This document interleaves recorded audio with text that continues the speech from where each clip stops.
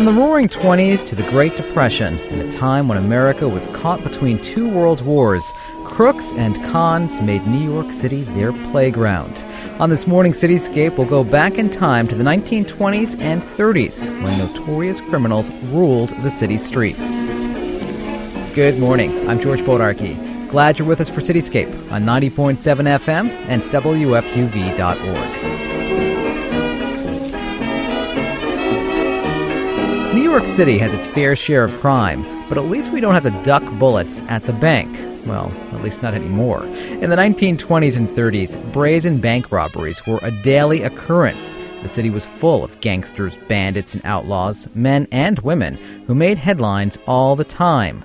Joining us now to talk about some of them is Patrick Downey. He's been studying New York City's early 20th century crime scene for more than 15 years, and he's written a new book called Bad Seeds in the Big Apple. Hey, Patrick. Good morning. Thank you for having me. You open the book with the story of the so-called gentleman bandit. Gerald Chapman. Tell us about him. He was your basic thug criminal in 1907, period up to 1920. He'd sneak into houses or whatever, just your basic thief. But then he got put away in jail for a long time, and he met a guy there named Dutch Anderson, who was very well educated, and he himself became very well educated, and they were both paroled about the same time and became partners in crime, and ended up pulling off, at that time, in 1921, the most lucrative theft that era, over $1 million worth of stolen bonds from a mail truck, and lived like royalty. But like all criminals, they got caught. And yeah, both went to the penitentiary in Atlanta. And he was hanged. He was hanged. He broke out of Atlanta and went on a little crime spree, but they caught him. And he was hung in Connecticut for a murder he may or may not have committed. If he was put to trial today, chances are he'd be exonerated. How come? It was more of a political move by the DA. They were out to get him. They were out to get him, and then there's more to it. He should have gone back to Atlanta to fill out his full sentence of 20 years. But the DA, who was good friends with President Hoover, pardoned him. So they pardoned him from his 20-year crime so he could be hung. How come he was buried in an unmarked grave? He was very famous in his day, and they didn't want people to come and chip off parts of his tombstone and souvenir hunt. Just like today, people would, flock to the infamous grave and take their little souvenirs and pieces, and you don't want hundreds or thousands of people tramping around your cemetery in general and also stealing the stuff. Is he buried here in New York City? He's buried in Connecticut. Criminal behavior in the 1920s was, in many ways, a family affair. You had a lot of gangs that had siblings as members. The Flanagan brothers are an example of that. If you grew up poor, destitute, if your big brothers were, making some decent dough in crimes, then of course you're going to follow them right there. There were a couple of other brothers, the McKenna brothers. Mm-hmm. John and Michael, yep. Same thing, just armed bandits, payroll robbers. It was just so easy back then. Hospitals got ripped off on payday, bakeries, schools, anything. No one was off limits. Anybody that had a payroll to fill. Let's talk about the Cowboy Tesler mob. Cowboy Tesler, he was actually a college-educated guy. Come across a few of those. Graduated college, went into business for himself, but didn't really take the 9-to-5 too well, and he had a few friends on the outside. They brought him along on a job, and he was hooked, and there's probably about, at any given time, 7 or 8 of them, and they're more small-time stuff, ripping off token clerks or a gas station and whatnot. But they were prolific in their robberies. They could do 2 or 3 of them a day, so they racked up 80 or so jobs in the course of a few months. Police did a pretty good job back then in terms of catching these guys. Yeah, there's a shakeup in the detective department of New York. They came out with a new detective school. We got to fight these criminals. And okay, so we got this new detective school, and they told the old detectives, you either take these courses or whatnot, it's a new school, or lose your job, you go back to being a flatfoot or whatever. And some of the detectives were like, well, I don't want to do that, so they got demoted. And at that time, whenever they made arrests, chances are is because of a stool pigeon. Someone from the gang or who owed them a favor because they got him out of jail or let him go or whatever. And so all these new detectives didn't have this network of stoolies. So there's all the press about the new detectives are coming. And then when they got on the force, there were no arrests. And that's actually when Cowboy Tesler was really going crazy. He was new to them. They didn't know who he was, so they had to start from scratch. And it was one of the old school detectives who broke the case. It was kind of like a ha-ha-ha to the police commissioner, Some of them did, though, do pretty good detective work. There was one case where they solved it because one of the crooks left behind a straw hat. The Crybabies. Yeah. They pulled a job in the Bronx, and they actually, when they were coming out to get back into their car, it was a failed attempt. They tried to rob this small bank, but they had guns, and they run out to their car, and as they were climbing in, one of the guys accidentally shot his friend, and it was a real bad wound, so they dropped him off at a corner and said, someone will call an ambulance for you. So they drop him off. He ends up dying. The cops pick him up, and he's like, yeah, I don't know what happened. I was walking down the street, got hit by a bullet, whatever. So they dumped the car, and the straw hat was in there, and they could trace it to the store by the band that was in there. And they said, who came in the last few days to purchase hats like this? And they brought in the mugshots, and yeah, that guy. And they knew who his friends were, and so they just rounded him up that way. You mentioned that they were called the Crybabies. Why were they called the Crybabies? Originally, they were the Oberst gang, or the Blue Sedan gang, because they always use the blue sedan. But once they were all picked up and in custody, they started bringing in witnesses from different jobs. And the witnesses are like, yeah, that's the guy, and that's the guy. And once all these people started pointing them out, they broke down in tears. They're like, no, it wasn't me. We didn't do it. Because on some of the jobs, a cop got shot and wounded real bad, and there's a chance he was going to die. They knew that meant the chair, so they started crying, oh, no, we didn't do it. It wasn't us. And they were young guys, 19, 20.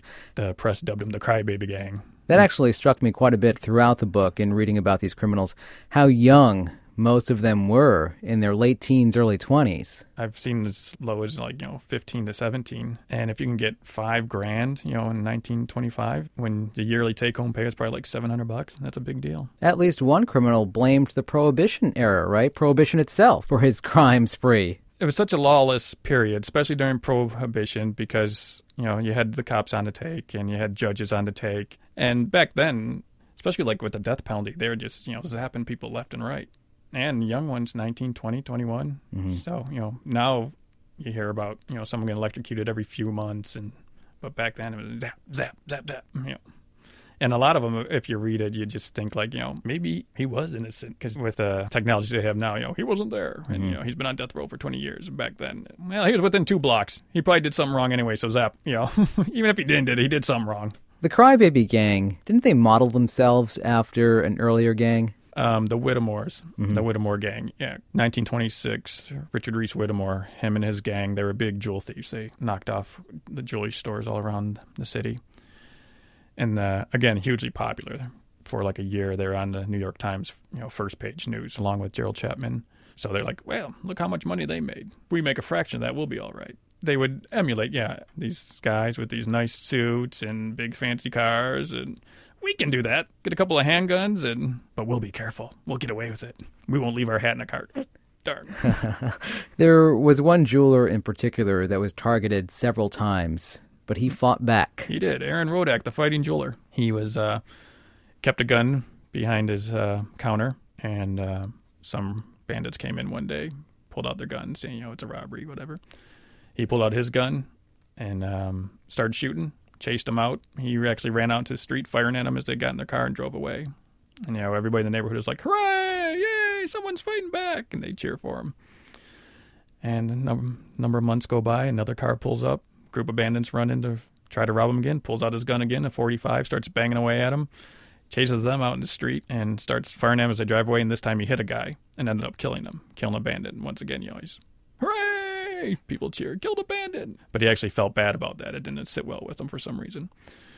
He didn't feel good about killing the guy, but he said, whenever they come in here, this is what they're going to get. And the third time, bandits came in, and he pulled out his gun, chased them from the store again, shoot out, and he was firing at them as they were driving down the street, and they fired back and hit him in the head. He died. People were outraged. Yeah. He was a local hero, and again, the sign of the times, this was an era when you had teams of our bandits day after day, attacking the city. It was, it wasn't like a rare occurrence. It was just every day. One of New York's most notorious killers at the time was a guy by the name of Francis Two Gun Crowley. Right. I call him King of the Punks. He was basically just had a punk, another one, 19 years old. His stepbrother had killed a cop a few years earlier. Actually, he died too in the shootout. And so he wasn't too popular in the neighborhood with the cops, and they would bring him in every once in a while and knock him around. And he was just a car thief, really.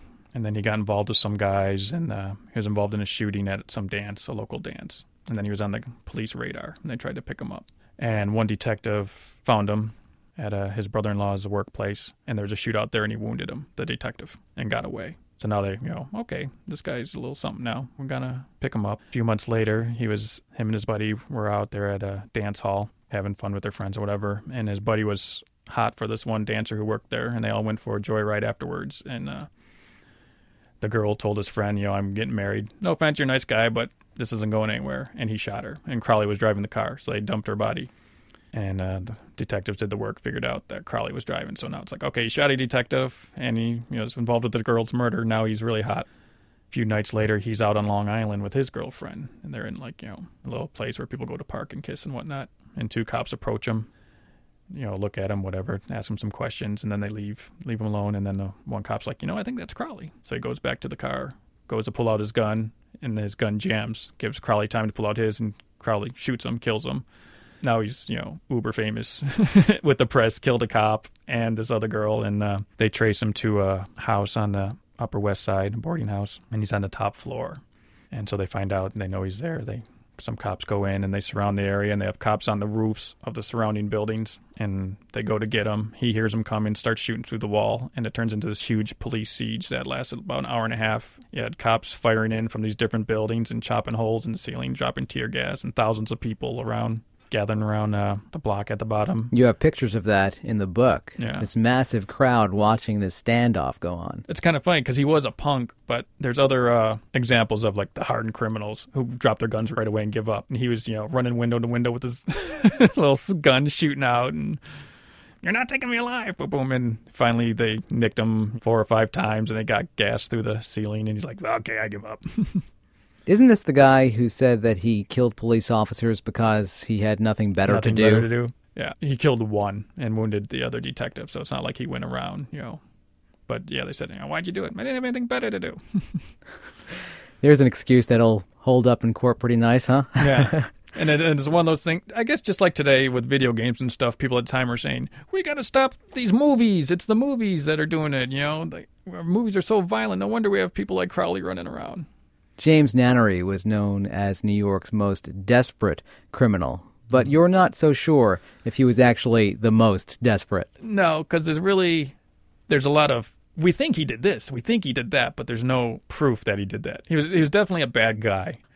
He was part of we were talking about the McKenna brothers. He was part of their gang, and he ended up going to Sing Sing, put away, and he escaped from Sing Sing. There's really no proof that he was involved with some bank robberies here in Jersey, New York, and possibly the murder of a policeman, actually in Fordham, I believe. I'd have to check the book. At a hospital ward here, they went to either rescue a friend or kill a friend, a former friend. And there was a guard there at the hospital, and they ended up shooting him with a shotgun. And it was, they say it was Nannery. And it could possibly well have been. But he managed to stay free for about 3 years. And finally, the Daily News said, why is this guy still at large? It's been 3 years. What are the police doing? So the police are, okay, he's in the news again. We better do something. And because they did something, they ended up catching him. But in the end, he just went back to jail for the robbery he was originally incarcerated for. No doubt some time added on for his escape, but they never were able to pin any of the other things they said he did on him. So was he the most desperate? Who knows? But when they caught him, he had his machine guns, and so he's definitely a bad guy, but who knows exactly how bad. You write about a few prison breaks in the book. Which to you is the most interesting, the most brazen prison break? Brazen would be the Tombs with Amberg and Robert Berg and John McKenna. And Amberg was the one who killed Rodak, the fighting jeweler, and they all happened to be in the Tombs at the same time. And it was brazen in the fact that they just went on a blasting spree, killing guards and having a huge, massive shootout again with machine guns. It failed, and they all got killed. Right there in Lower Manhattan. Incredible. Mm-hmm. Yeah, some of the pictures made the book. There's some other ones I didn't make the book, but you have they had machine guns coming in again. Cops went up in the surrounding buildings and da-da-da-da-da-da-da-da. So this big, huge shootout, and of course it failed because they jumped too soon to try to get out. So they got a little too excited. The front door was right there in front of them, but a guard was able to close it, and so they tried to get out another way and got themselves surrounded. An armored car heist in Brooklyn at a Brooklyn ice plant netted the thieves $427,000. Mm-hmm. A lot of money back then. Yeah, biggest cash robbery at the time. How did they pull it off? They did their homework. Actually, they didn't know how much money was going to be in the armored car, because this is like 1934 we're talking now. So, they've had better part of a dozen years to figure out how to battle the bandits. They knew an armored car stopped every day at the ice plant, but they didn't know when, because as part of the armored car's plan, they mixed up the itinerary every week just so no one would know who stopped and where, how much money was there. But they knew it was going to stop there. So some of the guys dressed up like ice peddlers and put a machine gun in a little cart, stood outside the plant pretending to wait for, an ice delivery, while other guys just kind of walked up and down the street. And once the armored car got there, things went into action quick. One of the guys on the outlook gave the sign, and sedans pull up. They get the armored car guys under guns and go back, open the door, see all this bags of cash, and like, wahoo! They actually had to pull out the back seat of their car to make room for it all. Threw all the money into the back of the car, made their getaway, within a couple minutes flat, had it timed. And they knew with a robbery like that, it was going to be almost impossible to get out of Brooklyn. These guys had boats ready. They had boats ready. They drove to a pier, dumped the cars, threw all the cash on their boats, and made an escape by water while the cops were running around Brooklyn looking for them. They, though, were eventually caught and brought to justice. Well, one of them didn't make it. He was getting onto the boat with his shotgun. He bumped aside and blew off his kneecap. So they took him with them to the hideout, but he died a few days later. So they chopped him up, put him in a traveling crate, and just put him out on the curb so the garbage would pick him up. Just part of a day's work. Yeah, but he was bleeding. Someone noticed blood coming from the trunk, so they picked him up. But, yeah, the cops came out, and they're like, oh, we'll have this cleared up in 48 hours. And it took about 5 years. And most of the guys were already in jail for something else, so they never really... I think 4 of them ended up going on trial for the actual heist itself. You're tuned to Cityscape on 90.7 FM and WFUV.org. Good morning once again. I'm George Bodarky. Our guest this morning is Patrick Downey. He's the author of a new book called Bad Seeds in the Big Apple. It tells the stories of a whole bunch of bad guys and gals who terrorized New York City in the 1920s and 30s. More of our discussion in just a moment.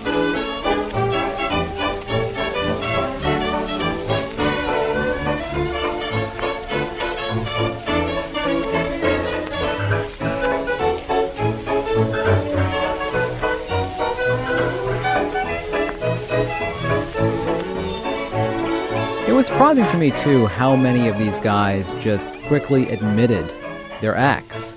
Didn't take a lot of time. They just said, yeah, I did it. You know what? I did that one, too. And that one as well. Mm-hmm. Were they proud of it? What was it? I think some of them, like Nannery's one of the guys who did that. I did this, I did that, and that. I think the attitude was, you're going to find out about it anyways, or you already know about it. Or I can admit it, but there's no corroboration, so you can't take me to court for it, and I'll just deny it at the time. I was joking. Also, if they did admit it and just say, pled guilty, it usually was better for them prison-wise, as opposed to a long, drawn-out trial and then, going to jail anyways. What's the deal with the guy who stole radios throughout New York City? He's one of my favorites in a weird way. He was a nut. He was a baseball freak. He wanted to play professional baseball. Yeah, he was just a small-time robber. He'd break into a house and he'd steal radios. The radio bandit. But he's picked this one neighborhood in Queens he just kept going back to, and he'd just walk into a house and grab the radio and walk to the subway, come back to the city, and there was a fence. He knew he'd go and sell it to this guy. And he did like 24 of them just, every other night, boom, boom. And a lot of cops actually got fired because they're saying, he's hitting the same neighborhood. How can you guys not catch him? I don't know. We don't see him. And it's not like he was being sneaky. He would just take the subway out there, walk, find a door that's open, or break in and grab a radio. And they asked him, why radios? He's like, I like music. Of all the, things to grab, he'd go in, take the radio, come back, sell it for like $10. But then he ended up being dangerous as well. Some detectives were coming in, cruising around one night, and they see him walking. Who's this guy? So they're like, who are you? They start questioning him. And he's like, I'm legitimate. He pulls out an ID card, and while they're looking at it, he pulls out a gun, boom, boom, shoots him, runs. And he runs away, and cops chase him, but he gets away, so cops got in trouble from that. There were 2 of you. How'd he get away? He's fast. And he was, because he wanted to be a baseball player, so he's always training. And there's a couple episodes where, again, he was caught at this house, and cops chasing him. He runs down an alley. Cop comes down, pretends to be a cop. He's like, hi, I'm a cop, too. He went that way. And the cop's like, oh, okay. And then he shoots the cop and runs. They ended up catching him. I guess it's Giant Stadium, if I remember correctly. Opening day. I forget exactly how they traced him, but he dropped his wallet, I think, at one of the shootouts, and the fake ID was a guy he went to jail with, and they found this guy up because there was only 3 people in New York with that name, so they questioned each of them, and they're like, do you know, any idea who this could be? I was like, I think it might be a guy named Paul Hilton I did some time with. And they learned about what a baseball nut he was. And so they went to opening day for the Giants. When he was in prison, he played third base. So they assumed, well, he'll probably try to sit near third base. So the cops, just walking around the stadium entrances, waiting for him. And sure enough, come toddling towards the third base entrance. There he is. And they come up to him. He tried to pull the gun. Hey, no, I'm legitimate. Let me get out my ID. He goes to pull a gun, but they're waiting for him and just thumped him with their pistols, his pistols, and took him away. The rest is history. Yeah, he got the chair. So, in the 1930s, there was a confrontation between the NYPD and the FBI over the arrest of a career criminal. Mm-hmm. What was that all about? Harry Burnett. He was a bank robber. He was actually from the Midwest, but he was hiding out in New York. A lot of people think most gangsters hid out in Chicago or St. Paul, which a lot of them did, but New York was a pretty good town to hide out too. And he had a girlfriend here in New York, but they were heading back to the Midwest, and a New Jersey motorcycle cop pulled him over for speeding or something like that. And so he came to the car, they draw their guns, kidnap him, make him get in the car, and they release him in Pennsylvania. So now they're kidnappers too, so the FBI gets involved. And this is at the time, the mid-30s, when the G-men were the biggest thing, the movies and comic books, and they're more interested in headlines than anything else. So they trace Burnett here to his apartment here in New York, and now you had the NYPD, the FBI, and the New Jersey State Police all working together to bring him in because they all wanted him. So they're working together, and okay, we know where he is, and they were tailing him. They knew he slept most of the day and went out at night, and the best time to get him would be like 5 or 6 in the morning or something like that. So, they have a watch out and they plan, okay, we're getting him on this day at this time. A night or so before that was supposed to happen, Hoover's in town with Clyde Tolson, his number 2 man. And what's happening with Burnett? Well, we got him, located here. And there's a couple of detectives keeping an eye on the place in case he leaves. But everything's still as planned. We'll go in and get him today when he's sleeping. Hoover's like, let's go get him right now. I'm in town. Clyde's in town. We could use the headlines, So the FBI pulls up. And right before they get there, one of the detectives went off to get coffee. And the other one's like, what's going on? We're taking him now. That's not part of the plan. Well, it's the plan now. So they go in, charge with machine guns and tear gas, and turns into a shootout, of course. And you have all the other people living in the building who weren't, evacuated or anything. And you got tear gas going up through their apartments. Someone calls the fire department. The fire department comes because the tear gas bomb started a fire. So you had firefighters trying to fight the fire and come in from the ceiling, and FBI guys shooting and holding them off. And so the NYPD saying, look, we could have caught him without any fanfare at all. You just want the headlines. You need splash because you're the G-men. And Hoover's like, oh, you're acting like children. Who cares who caught him? Just as long as we got him, And they're like, oh, yeah, that's your attitude because you got the headlines you wanted. And, there's pictures of Clyde Tolson, carrying him away in handcuffs and stuff like that. So, they didn't get along too well after that. Mm. You write about a lot of bad guys, but there were also some bad girls in the 1920s. Including Cecilia Cooney. Mm-hmm, the bob-haired bandit, of course. Not really career criminals, her and her husband, Ed. Ed.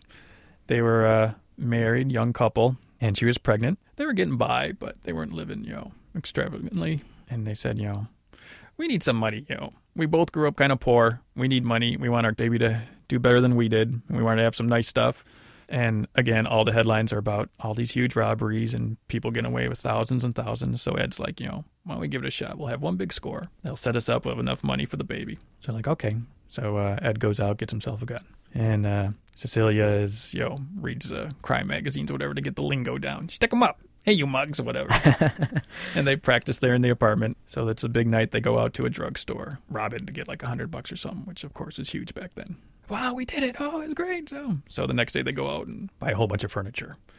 Well, now that money's gone because they bought furniture. We still need money for the baby. Let's do another job. So they go out, they do another job. Oh, that one only got us $30. So another job and another job just kept turning into another job and another job. And for the better part of 3 months, they're pulling these jobs. And again, the public's like, how is the police not catching these guys? And, and everybody's just like, well, it's a guy. And his girl companion, who's like 5 foot tall with bob hair, shouldn't be too hard to find. And the fact that it was a gun girl was a huge media splash. Like, oh my God. And she had bob hair, it was the early 20s. And oh my gosh, this bob-haired girl is going around with a gun. So it was a huge media sensation. They did arrest a woman, though it was not Cecilia. But this couple had a conscience. They wrote a letter saying, release this woman. Right. We're still out here. Obviously, the police were under a lot of pressure to pick her up, so they picked up some other woman and said, "We got her, case closed." The Coonies were like, send the letters, you know it's not her. And to prove it, they put in some things only the bob-haired bandit would know from a job. And so they had to admit, yeah, it wasn't her. So they had to let her go. But they also had copycats, short guys putting on wigs, and, and other gun girls running in and do stuff. But when she got caught, it was huge. She drew a huge crowd. When police brought her in, there were all of these people out there waiting to catch a glimpse of her. Yeah. Was it President Coolidge, I think, had just been at the train station, and there's, a crowd there. And the president's in town. They go to see her. But there's a bigger mob there to see her, the same day. Oh, got to see the bob-haired bandit. Huge media circus and pictures, and wow. And she ended up selling her story to the newspaper for like $1,000, which is 3 times as much as they paid during their robberies. Vivian Gordon was another bad girl of the day. Mm-hmm. She was killed. And her murder never solved. Basically solved, but the killers were exonerated because they had on record, though. Never solved. On record, it's still considered unsolved. She was wrapped up with her lawyer, and just trying to put it in a nutshell, there's just thousands of dollars wrapped up with her lawyer and her lawyer's friends. And her crooked lawyer's like, okay, it's time for her to go. He got another crook who he'd represented in a trial, and he owed him like $1,500 for it. So he's like, hey, you want to even it up? Take care of her. So he called her up one night, and he's like, hey, I got this sucker with $250,000 worth of diamonds, and he's, looking to meet someone. And she's like, fine.